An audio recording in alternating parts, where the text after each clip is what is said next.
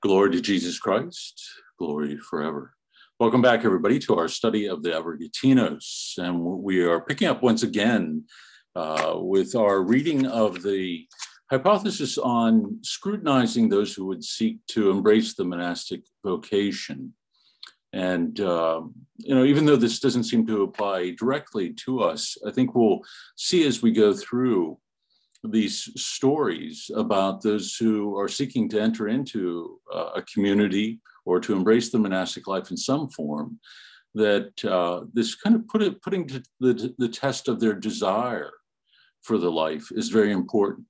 And for a lot of different reasons, we'll see that part of the temptations that we experience in our life is the evil one putting doubts into our mind about the path of faith and or our particular vocation.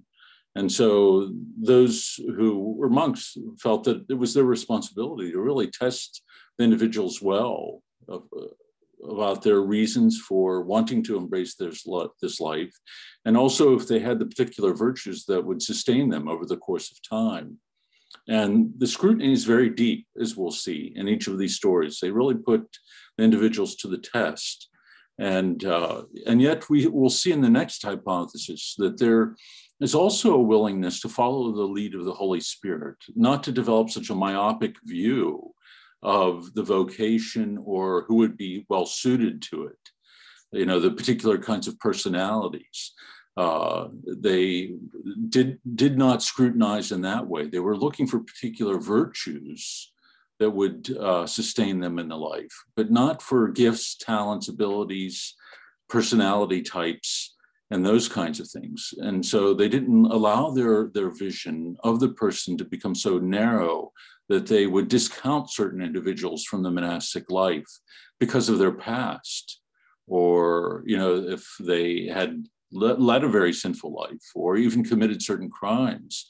It didn't prevent them from embracing this life. After all, it was a penitential life and a life of conversion. And so it was often those who had struggled with sin greatly in their life who would be called to it. And so to look for the perfect individual to enter into this life wouldn't make much sense in that regard, especially if somebody was seeking to embrace the penitential life, to give their life over fully to God after living a dissolute life. And so tonight, again, we're picking up on page 214 with letter B. St. Pachomius used to pray continuously that God's will might be done in him.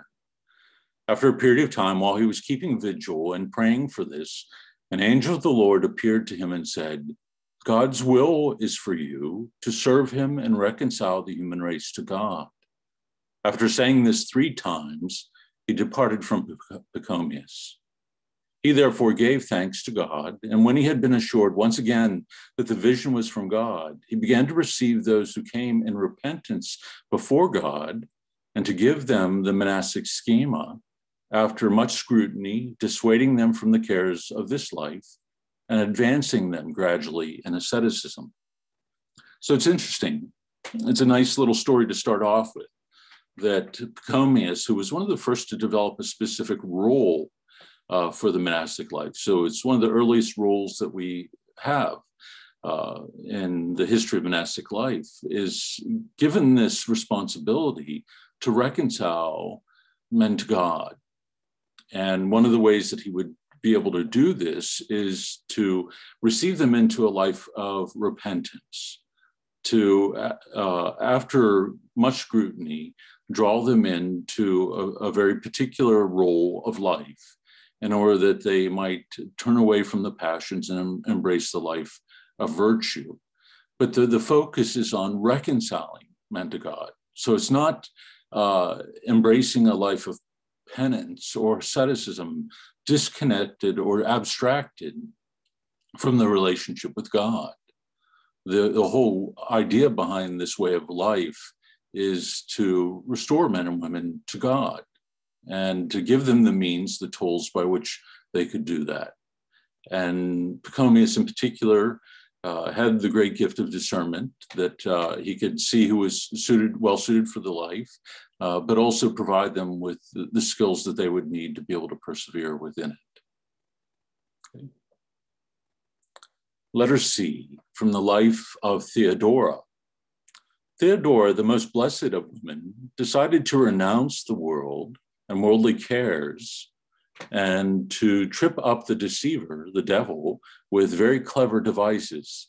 She put on men's clothing so as to escape being detected by her husband, who would surely have diligently searched for her, and went to a men's monastery 18 semia away from Alexandria. When she reached the gateway of the monastery, she asked to be admitted and to be made a monastic. Although the monks thought she was a man and not a woman, they refused to do so at first, unless she remained in the open air all night, and in this way giving the brothers a means of testing her perseverance. Theodora not only agreed to their suggestion gladly, but also undertook it to fulfill it, although she knew full well that she was likely to be attacked by wild beasts at night, since the place was a desert and quite wild. She passed the night in this way, waiting outside the gateway. For this reason, he who of old tamed the savagery of the lions for Daniel's sake, preserved the saint untouched by the beast, foreseeing to what heights of virtue she would swiftly rise. When the monks saw her feet, they decided that it was pleasing to God for her to remain with them. So no small test here. I mean, she subject to the elements, and not only the elements, but even potentially to the attack of wild beast. So testing her on this very deep level in regards to her courage, her willingness, and to place herself completely in the hands of God and discerning her vocation. Carol writes, it's hard to understand how it was God's will that Theodora and later Paul the Simple set aside their marriage vows and abandoned their spouses. Yes, it's always a curious thing. And, we hear of, Peter as well being called by the Lord. And I don't know if he was married or not. We hear later on of his mother-in-law to whom he brings the Lord. But I think that, the sense here, I think with Paul the Simple, certainly his wife was unfaithful and had committed adultery. In Theodora's case, it's much more challenging, that her desire is to give herself over to the Lord. And how they were married or whether or not there were vows taken at that point, again, I don't know. It's historically inaccessible to us. I think in our understanding of marriage and of the marriage vows, of the sacrament, this is not something that we would support, obviously. We would support fidelity to one's vows, unless there was something that made it clear that there was some kind of impediment to the freedom there. But there wouldn't have been such a developed view, I think, of the marriage commitment at that point.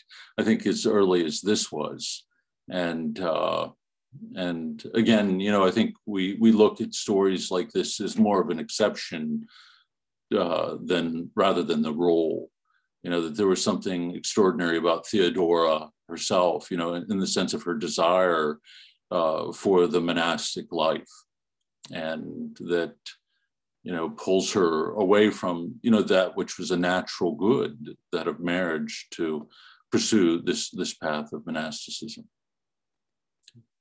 A good question. I mean, it's not something that any priest or the church would encourage in our day. And as with anything, that there is a kind of development and an understanding, clarifying of the roles, which has been part of the church's action over the course of time. Like when there's a new religious order that develops, say the Franciscans will use as an example, they develop with this original charism of Francis. But over the course of time, a specific role is asked of the community, a clarification of how they're going to live their life, so that they might live in accord with the mind of the church as a whole. That not discounting the value of the charism of the founder, that the church always has to look forward to the well-being of its future members. And so asked for, again, specific roles and particular structure. And so early on in a period like this, with the development of monasticism, there weren't the clear rules of life or church structure or canon law in the way that we would understand it today. So she survives the test of being not eaten by wild beast. After gladly admitting Theodora, the abbot took her aside and asked her carefully who she was and why she had come to the monastery. Was it perhaps, he asked, because you were burdened by debts or were convicted of murdering someone or lacked the means to feed your children that you chose to cast off worldly garb? Theodora replied, not any of these reasons, Father, but only in order to have respite from the tumult of the world and to mourn deeply for my own sins. What is your name? Asked the abbot. My name is Theodore, said the brave woman.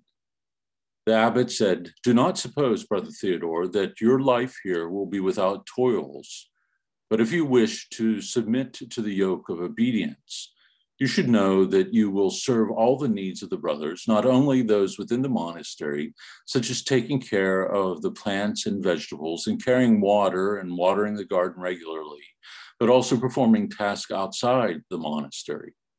When it becomes necessary for you to depart for the city, do not ask to be excused. Let not these tasks will be a pretext for you to avoid ascetic labors. On the contrary, it is all the more necessary for you to attend unceasingly to fasting and prayer and to chant vespers and matins every day, as is our custom. In addition, you must not omit any of the hours during the day. You must also toil on bended knee, and in this way wear out your body so as to face the attacks of the demons who war against us on earth. So, getting back to Carol's question again, I think the monastic life was seen as a kind of white martyrdom, and so a higher path to be chosen. That after this church ceases to be persecuted, one of the things that drives individuals into the desert was to engage in this kind of battle with the demons, to embrace this life of deep repentance and penance. That was a kind of martyrdom, a dying to self and sin in a radical way, and a dying to the world. And so he's warning her right from the beginning that don't expect this life to be without its toil. In fact, you're going to be asked to do more than the ones who are already members of the community. And you will be asked to do the most menial task, the most humble task of the community, without question, as well as keeping all the hours of prayer throughout the day. And so here we see this deep testing of an individual's resolve to give themselves over to this life that is not meant to be one of comfort and ease, but of deep prayer, of penance, and of hard work, and of setting aside one's own will. And the amazing thing about Theodora is that she doesn't flinch at any of these things right from the beginning. And I think this is, the author's making it clear to us how exceptional she is among all the monastics. That she's certainly has no less resolve than any of the men in the monastery, but in fact proves herself to have a greater desire for God and for the monastic life. When the Blessed Theodora heard these instructions, reckoning them a delight for her soul, she promised to carry them out with great eagerness. In this way, she joined the ranks of that noble company of monastics. She had renounced all carnal inclinations. Her promises to God were sure to be fulfilled. She immediately gave herself toils without hesitation and without offering excuses for avoiding the service expected of her. She busied herself for 8 years in watering the plants and the vegetables. which provided for the needs of those in the monastery, and devoted herself every day to grinding corn, kneading dough, and preparing loaves of bread without lagging behind. She also boiled vegetables with which those who were earnest about mortifying carnal impulses sustained themselves. She was never absent from the services celebrated in the church, but even more in this respect did she manifest her love for God in her soul. So for 8 years, she goes through this testing, again, in the most humble of tasks within the monastery, and seeking to provide for the needs of the others, while, again, engaging in this deep prayer life and commitment to the community's prayer life, never absent from the services. And so, again, we see here the need for this constancy in the spiritual battle and in the spiritual struggle. And so when we look at our lives, I think we can fall very easily into a complaining spirit, to complain about the things of our day-to-day life, whatever they might be, the things that bring even the smallest amount of dis-ease or discomfort or inconvenience to our life. We often moan and complain about it, and how foreign this is to not just the monastic spirit, but I think the spirit of the Christian as a whole, that if we see all things as beginning and ending with God, and all things coming to us as the will of God and part of his providence, then we would take them up with a kind of joyfulness as she was able to do. That even though given this task for 8 years, she was able to take it up without, again, any hesitation, but with a kind of joyfulness in fulfilling this role. Bridget writes, I love this story. She was amazing. Far from the uttermost coast is the price of her. What a warrior for Christ. Yes, and I think this is what the abbot and the rest of the community begin to see within her, that she was engaged fully in the spiritual warfare, not only with demons, but with her own willfulness, that she had set it aside completely. Carol Nypaper, did they ever find out she was a woman? Not to my knowledge. I don't know. Let's see. We'll see if it comes up. I don't believe so. Although she clung to this discipline and chose an exceedingly laborious way of life, and thought of her previous sins did not allow her to be entirely at peace. After nightfall, when she ought to have slept and rested a little from these day-long duties of hers, she would smite her breast and arouse her soul to tears, saying, "Forgive me my sin, O Lord, which has destroyed the comeliness of my chastity." Regularly, she purchased oil, corn, and other necessities for the monastery, conveying them there on camels. In short, there was no laborious duty which Theodora did not prove more eager than the other monastics to carry out. And so one gathers from the explanation of this is that there was something within her life, even within the context of her married state, where there was a kind of breakdown of chastity, a disorder there in terms of the human appetites for which she was doing penance. And this was part of what drove her in the life. And again, beyond, I think, even what was required of her, that not giving herself the rest that was her due, certainly after, or one would easily claim as her due after doing all these duties, but keeping herself up at night, continuing in the penance and the prayer. So a powerful story. Ambrose writes, I guess someone must have figured it out because they know her as Saint Theodora, not Saint Theodore. That's correct. So obvious. Thank you, Ambrose. We needed a Dominican in this group to clear up these things for us. But yes, she is deeply revered. In fact, we celebrated her feast not too long ago. And but a powerful witness, I think, of this lack of complaining spirit, but stability in this desire for God and a willingness to take on the things that are often seen as hardships. And this, again, I think, crosses over all particular vocations for the Christian, that in our day-to-day life, we would seek to take up the things that come to us, regardless of the cost. You know, certainly parents, I think, have to experience this very often in the raising of their children and the work of the day. The day never ends, and you know, and then they sort of have to fall into bed at the end of the night, as well as maintaining their own prayer life. And so to keep a clear vision about our identity and what we are called to, and to be able to look at those things not as punishment or, you know, something that that takes the joy away from our life.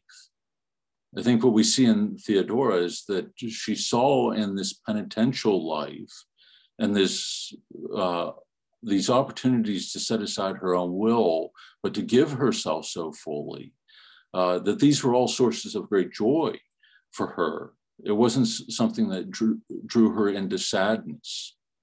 And I think this is what we would want to hold on to as well, that whatever comes to us in our day-to-day life, that we would embrace it with joy and embrace it as it comes to us directly from the hand of God. And that can be sickness, it can be just the difficulty of day-to-day life, the struggle of things not working out in the way that we would want to. We would still give ourselves over to those tasks as received from the hand of God himself. Someone typed here, just clarifying, Monday at 7:30, I have this link. Wednesday at 7:30, what's the link for Wednesday? I will post it as part of the comments. It's a link that goes out with the ad that I post every week. So it's pretty easy to find. And maybe Ren can put it up here at some point this evening in the chat. Okay. So that's the story of Theodora. From the life of Saint Melania the Roman. Saint Melania established a convent of more than 90 virgins in Jerusalem near the Mount of Olives, and appointed for them an abbess who surpassed the others in teaching and in her conduct. In her service of them, she was like a servant, but in her love for them, she was like a mother. For with the utmost humility, she would offer them advice that was indispensable for their salvation. She used to tell them, with regard to obedience and submission to authorities, that even in worldly affairs, what above all else maintains order is for a king to be a king and a subject to be a subject. If one takes this away, he will destroy order and will have confused both things as well as persons.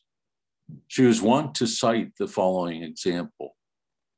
Someone once approached a great elder, eager to be his disciple.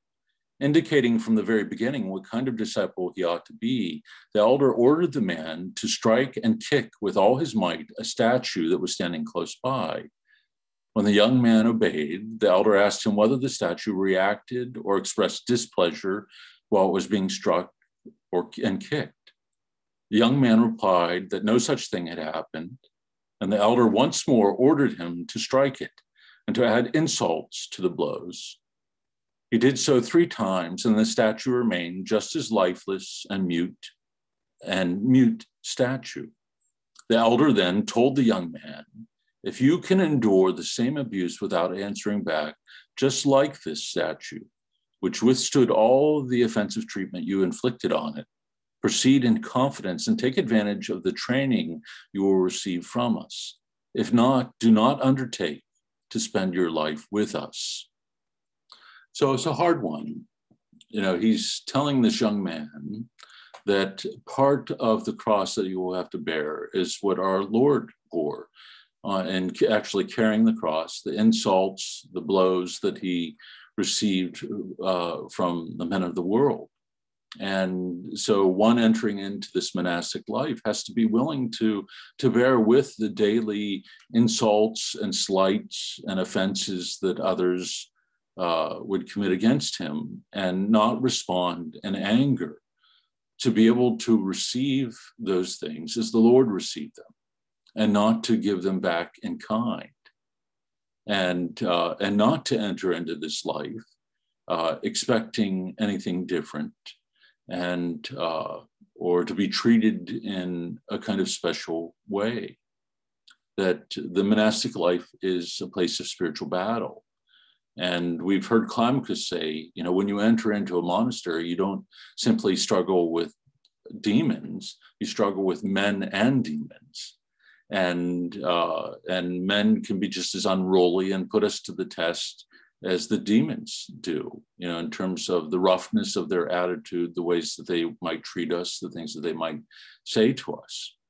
And so he wants this young man to be prepared for that you're going to have to deal with the weaknesses of others, misunderstandings, and sometimes verbal abuse and insults, and to be able to bear that without being drawn into the passion of anger.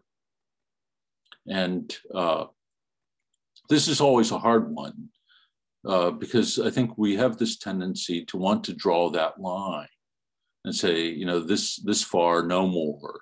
You know, I've had it. You know, I've put up with your nonsense for long enough, and I wash my hands of you. And, you know, with entering into the monastery, you know, he wants this young man to understand clearly, this is what you're signing up for. And so not to be surprised when you are going to be put to the test beyond the measure that you can imagine. And in order that then you might not be subject to that temptation that makes you think, I've made the wrong decision, or I made it hastily, or no one warned me about this. And so then be tempted to leave, to give up on the life.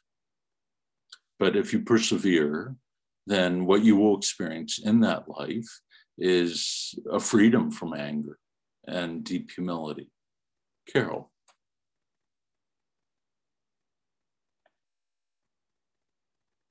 Heroic meekness, right? Are you typing more, or is that okay? Heroic meekness, right? Then we've often talked about that as meekness as being, you know, anger that is transformed by God's grace and by his love, that prevents us from responding to things such as this, and not giving back the same thing to another person or worse, that it allows, you know, certainly for justice, especially when others are being afflicted in some way, for us to be able to see that and respond to it. But meekness allows us to see with a kind of clarity, to discern what is going on within the heart of others, why they are engaging us in a particular way, and not simply allowing ourselves to respond to the feeling, the emotion, or the passion, and rather to respond with love and patience and humility. And, you know, this is difficult because it's not reasonable. And when I was thinking about the gospel for the weekend and the Byzantine Rite, this is part of what came into mind. And it was from one of Evelee's, Father Evelee's homilies about suffering, where he talks about, you know, never receiving the right cross, the cross that we would choose for ourselves. It's always the one that, you know, where we are most defenseless and where we can't, in our own minds, see it as being something that's in accord with reason, even on a spiritual level, that we can't look at it and say, oh, yes, of course, this is going to be for my good or the good of the church or the good of others, that it only seems to be something that is humiliating, not elevating, something that doesn't lift us up.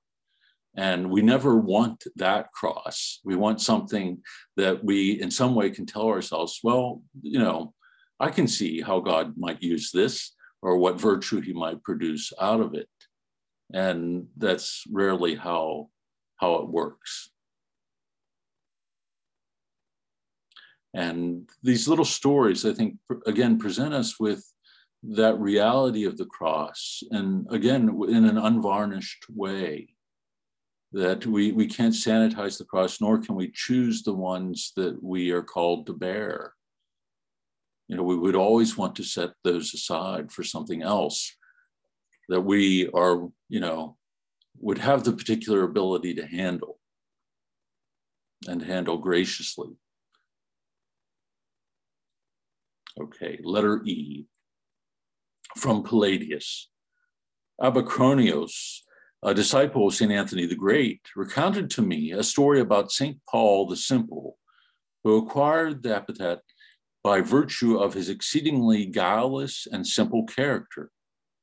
A man called Paul, a countryman and a farmer, was married to a beautiful but malicious woman.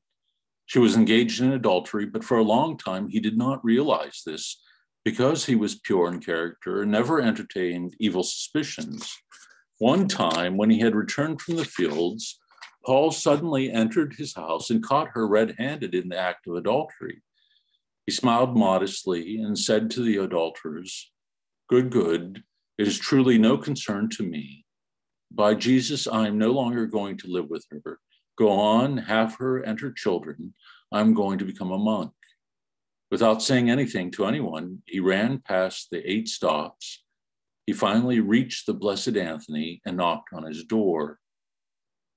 So confronting the adultery, you know, he doesn't argue or fight about it. He sees the reality of what's going on and takes this as his opportunity then to pursue the life of a monk. The Great Father came out and asked him what he wanted. Paul said to him, "I want to become a monk." Anthony replied to him, "You are an old man of 60 years, so you cannot become a monk. Go off to a village and work. Live a productive life and give thanks to God, for you will not be able to endure the hardships of the desert." The elderly Paul answered, "I will do whatever you teach me." Anthony replied, "I have told you that you are an old man and cannot be a monk. If, however, you insist on being a monk, go and enter a monastery with many brothers who can put up with your weaknesses, with your weakness. I live here on my own, eating every 5 days. I remain hungry without eating to satiety." With words like these, the elder tried to scare Paul away. But when Paul failed to leave, Anthony entered his cave and shut the door, not coming out for 3 days on account of him. Paul remained sitting by the door and waited. So not only had he been cheated on by his wife, now he's being scorned by St. Anthony the Great, who's telling him he's much too old for the monastic life. And this is where discernment begins to come into play, you know, and the testing as well. And why the next hypothesis is so important, I think, that we often think of men entering into the monastic life at a very young age. But when we look at the history of monasticism, we see all kinds of men and women being drawn to this life by God who don't fit this kind of pattern, that they arise out of every station of life in every circumstance. Moses, the Black, remember Moses the Ethiopian, was a murderer and sort of the leader of a gang, and who undergoes a great conversion. And so you have these individuals who are touched by God and by his grace, who are drawn to this life.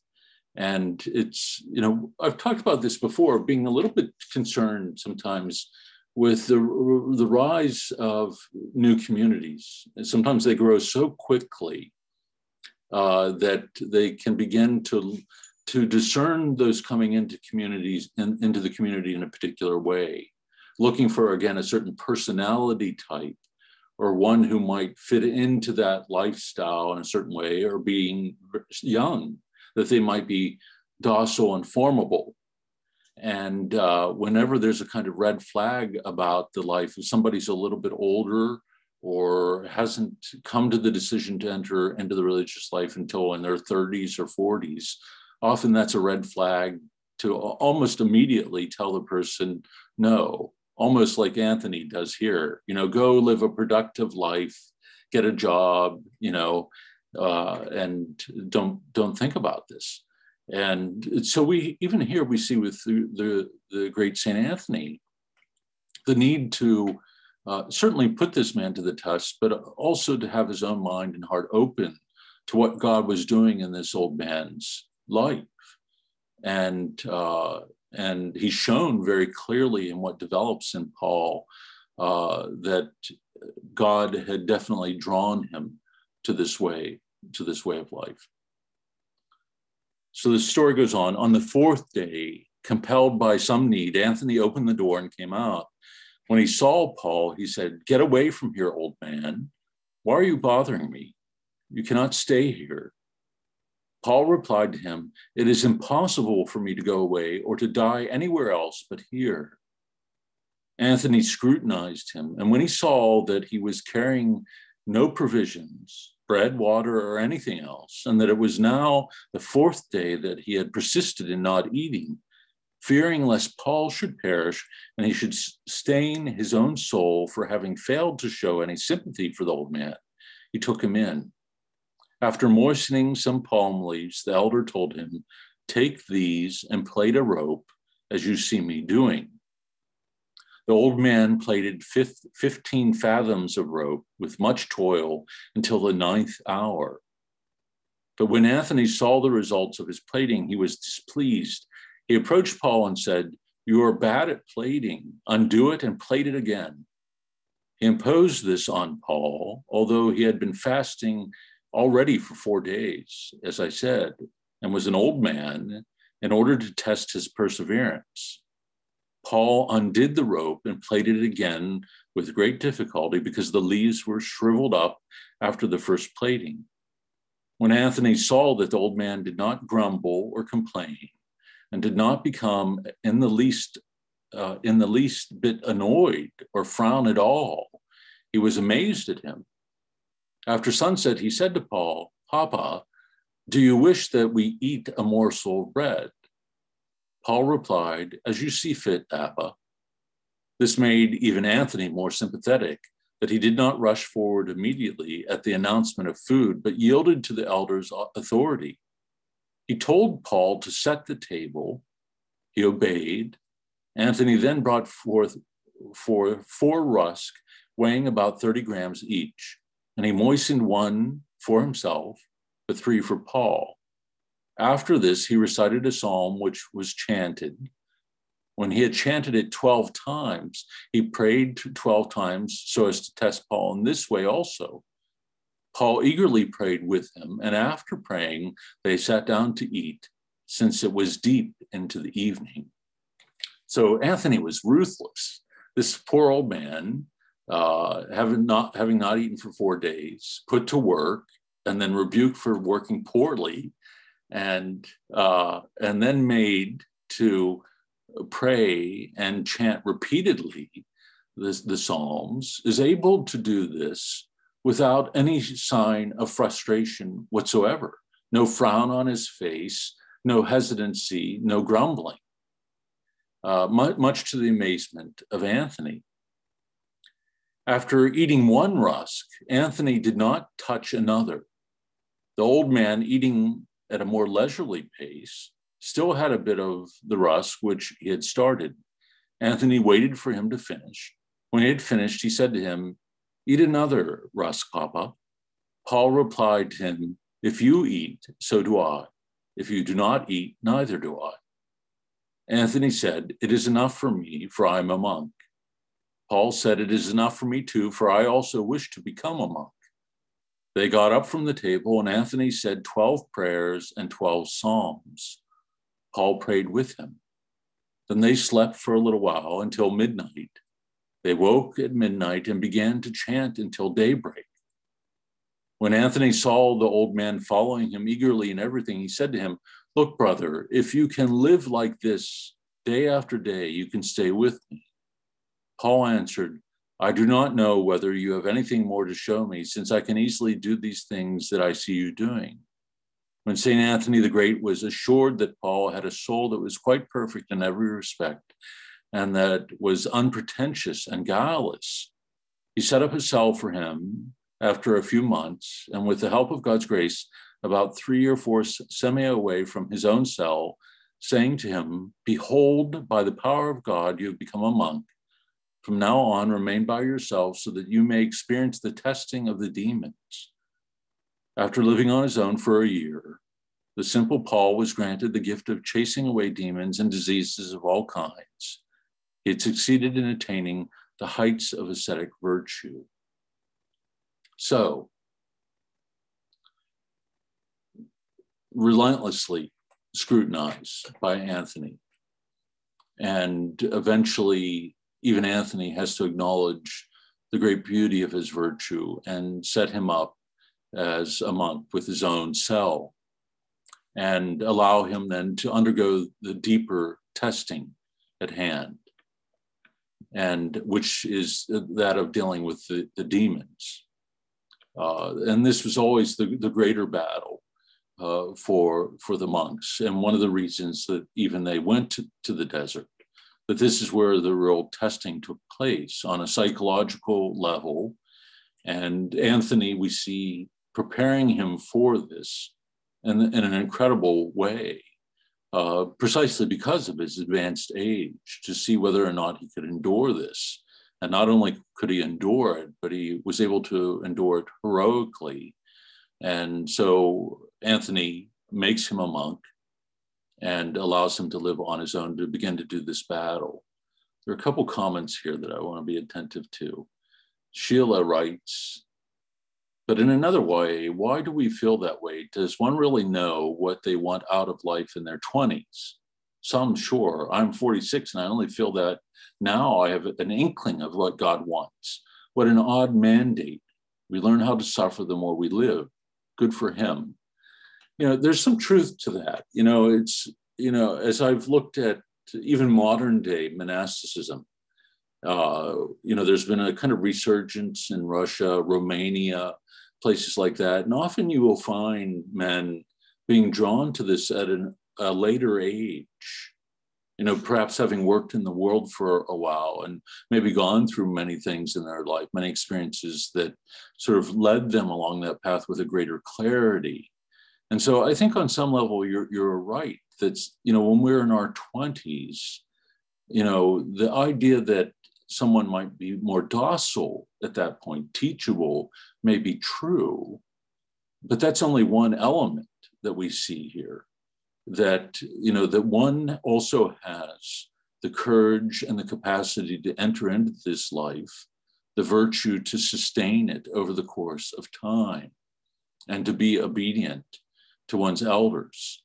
And often there isn't that, I think what you're hinting at here in your 20s, there isn't that level of psychological and spiritual maturity to enter into this way of life or endure it, or certainly to endure the kind of testing that we see Anthony giving this elderly monk. And I've often wondered that, I think even in coming up to ordination, there's nothing about seminary, as I've often said, that really prepares you for that. Taking classes does not prepare that for you, and reading about certain things and being able to articulate them well does not prepare you for the spiritual battle that we undergo on a daily basis, whether married or monastic or a priest. And so where does the real formation take place? And often without that testing, people will leave that vocation, whatever it might be, when they come up against the difficulties of their own willfulness, or they're being driven by passions that were never addressed directly in the course of their life. It wasn't until I entered and was a novice and well into seminary that I even heard about the fathers, or really about the passions and how they manifested themselves. And it really never came up in seminary in any kind of depth. Not that we didn't talk about the spiritual life. And so was always amazed. And I think this is why I came to love the Fathers, because it was the first time that I was shown anything about the interior life, and that the active life is the interior life, the struggle with the passions. That so often I had heard, of living the active life, you're engaged in works of charity, which is part certainly of the Christian life and identity. But the active life is really what we're reading about, the struggle with the demons, the struggle with our own passions, and seeking to be conformed to Christ. And so, Sheila, I think your question is a good one. Why is that we push it so early? And just lengthening the amount of seminary, or having a year when somebody works in the parish, isn't going to do it either. There has to be this return to the sources of the spiritual tradition in order that the heart might be formed. And there has to be an emergence of elders that can engage individuals on this level to test and to give rise to the virtues that are needed, in order that, especially for those who are going to be ordained, that they might be able to be a source of guidance for others. Bridget wrote, I agree, Sheila. I think older is better, especially these days. I don't know any 20-something person who's really mature these days. And Sheila says, I get the docile part. Right, which is what I said. The docile part is understandable, but it's not necessarily going to sustain a person, because it's not indicative of maturity. I think most often, someone can be docile enough even to pretend, to be listening to someone who's instructing them. But I think to have this desire to pursue the Lord, to enter into this spiritual battle, is the more important thing. The desire for the Lord that makes us want to enter into the spiritual battle with the same zeal as Paul the Simple, or Theodora. Father, are you willing and able to give a retreat to seminarians on the Desert Fathers? No. Of course I would be, and isn't this is one long retreat. This is like a 10-year retreat on the Evergetinos. So they can all join us. So let's see, we're at the bottom of page 219.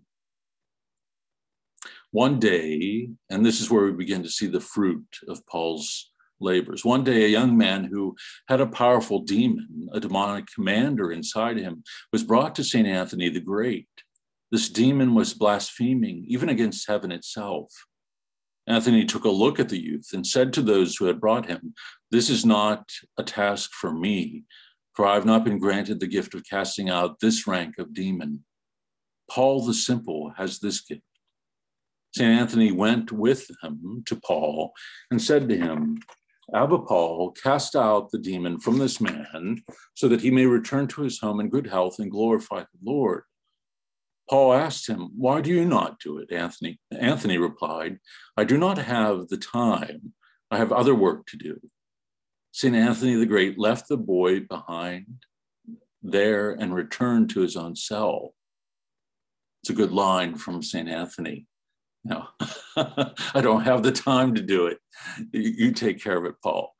Paul stood up and prayed, and after summoning the demonized youth, said, "Abba Anthony says you must come forth from this young man so that I may glorify the Lord, so that he may glorify the Lord." The demon cried out with blasphemy, "I'm not coming out, you foolish old glutton." Paul took his sheepskin cloak and smote the boy on the back, saying, "Come out as Abba Anthony said." The demon began to rail at Anthony, and Paul even more violently. "You greedy, dull-witted dotards, insatiable as you are, what do you have to do with us? Why do you tyrannize us?" Finally, Paul asked, "Are you not coming out? See, I'm going to tell Christ, and woe betide what he has in store for you."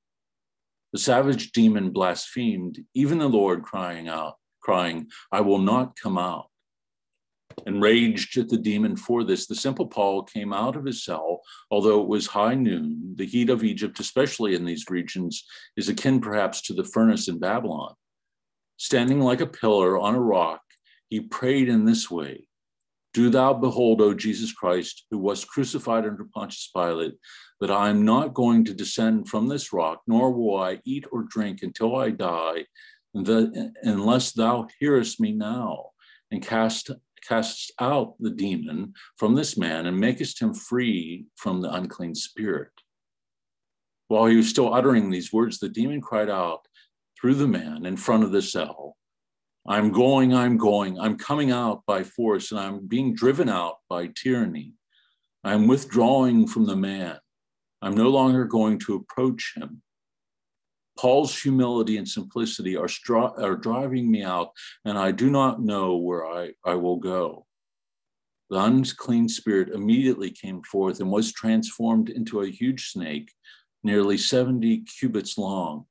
It dragged itself off in the direction of the Red Sea. So it's an interesting story, that we see the profound humility of Paul the Simple and why Anthony brings the youth to him, that even as he takes upon himself this task, he's saying that it's through Anthony that you are being commanded to come out, that he's not, in his humility, he's not taking it upon himself as though he's gifted in this measure. And even when the demon continues to blaspheme, he calls upon the Lord to cast him out.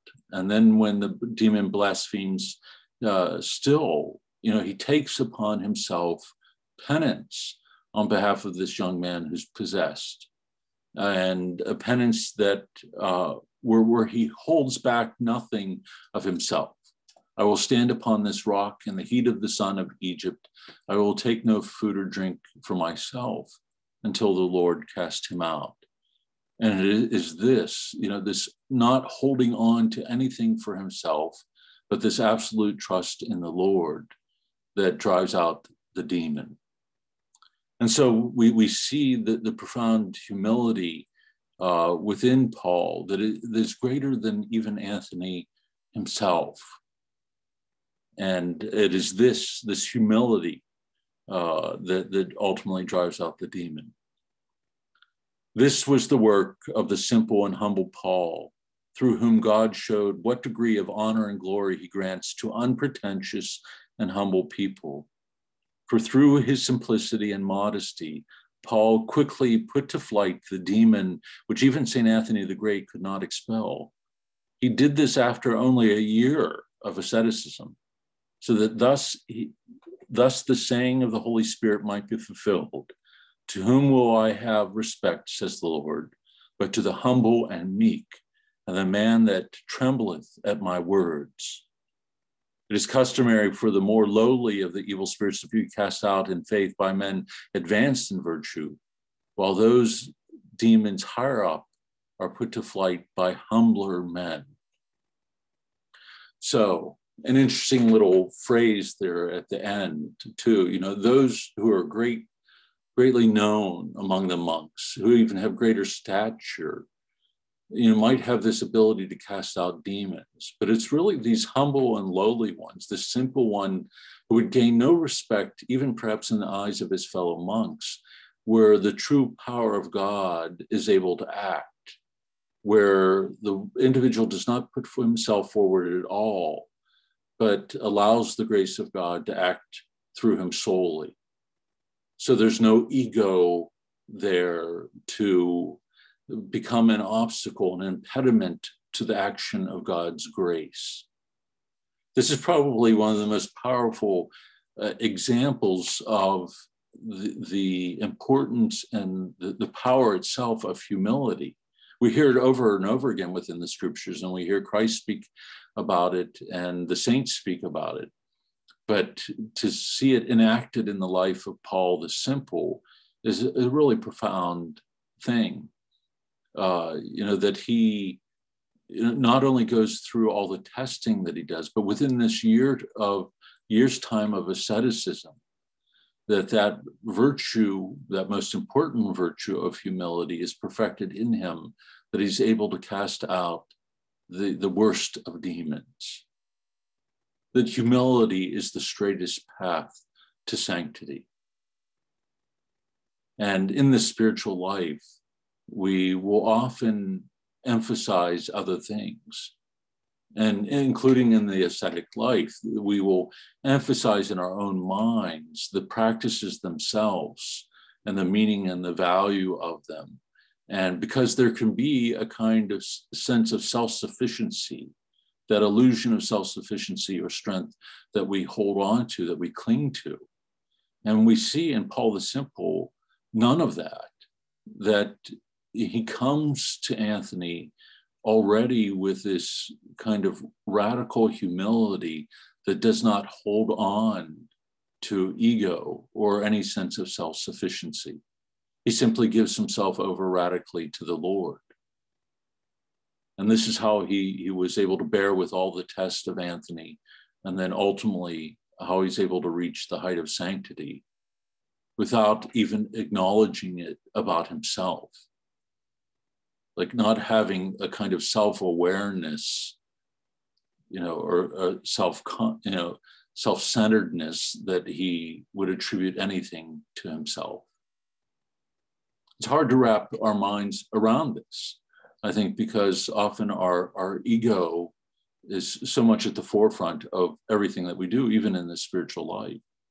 And so to encounter one like Paul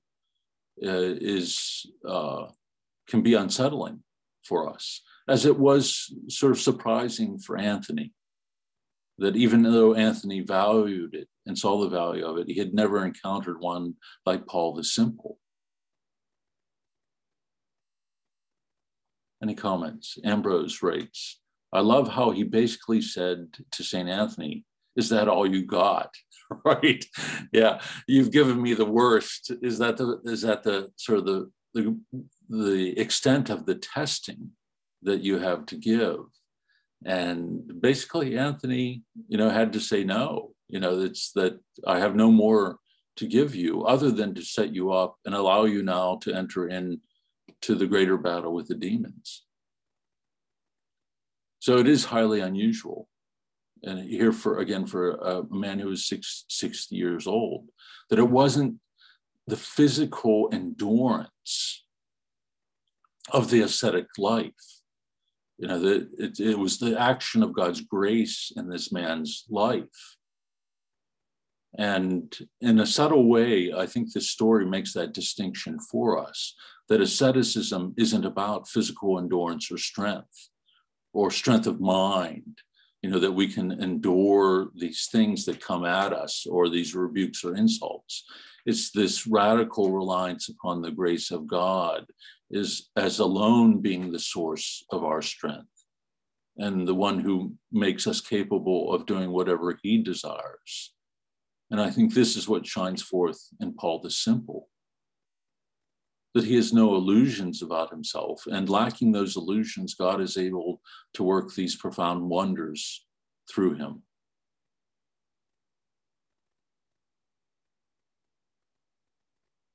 Any comments, further comments?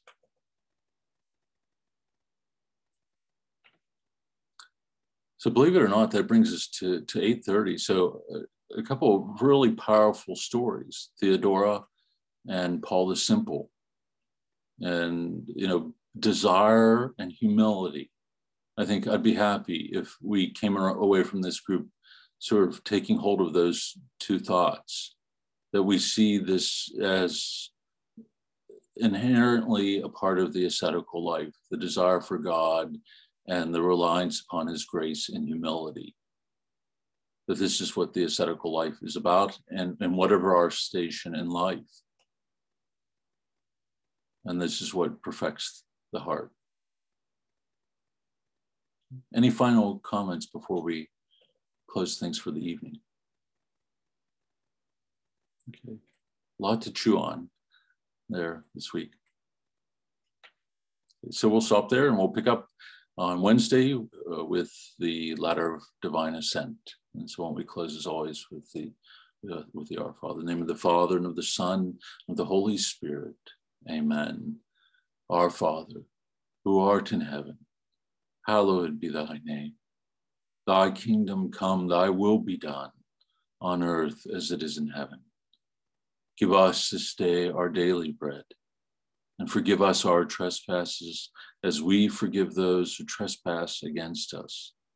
And lead us not into temptation, but deliver us from evil. Amen. The Lord be with you.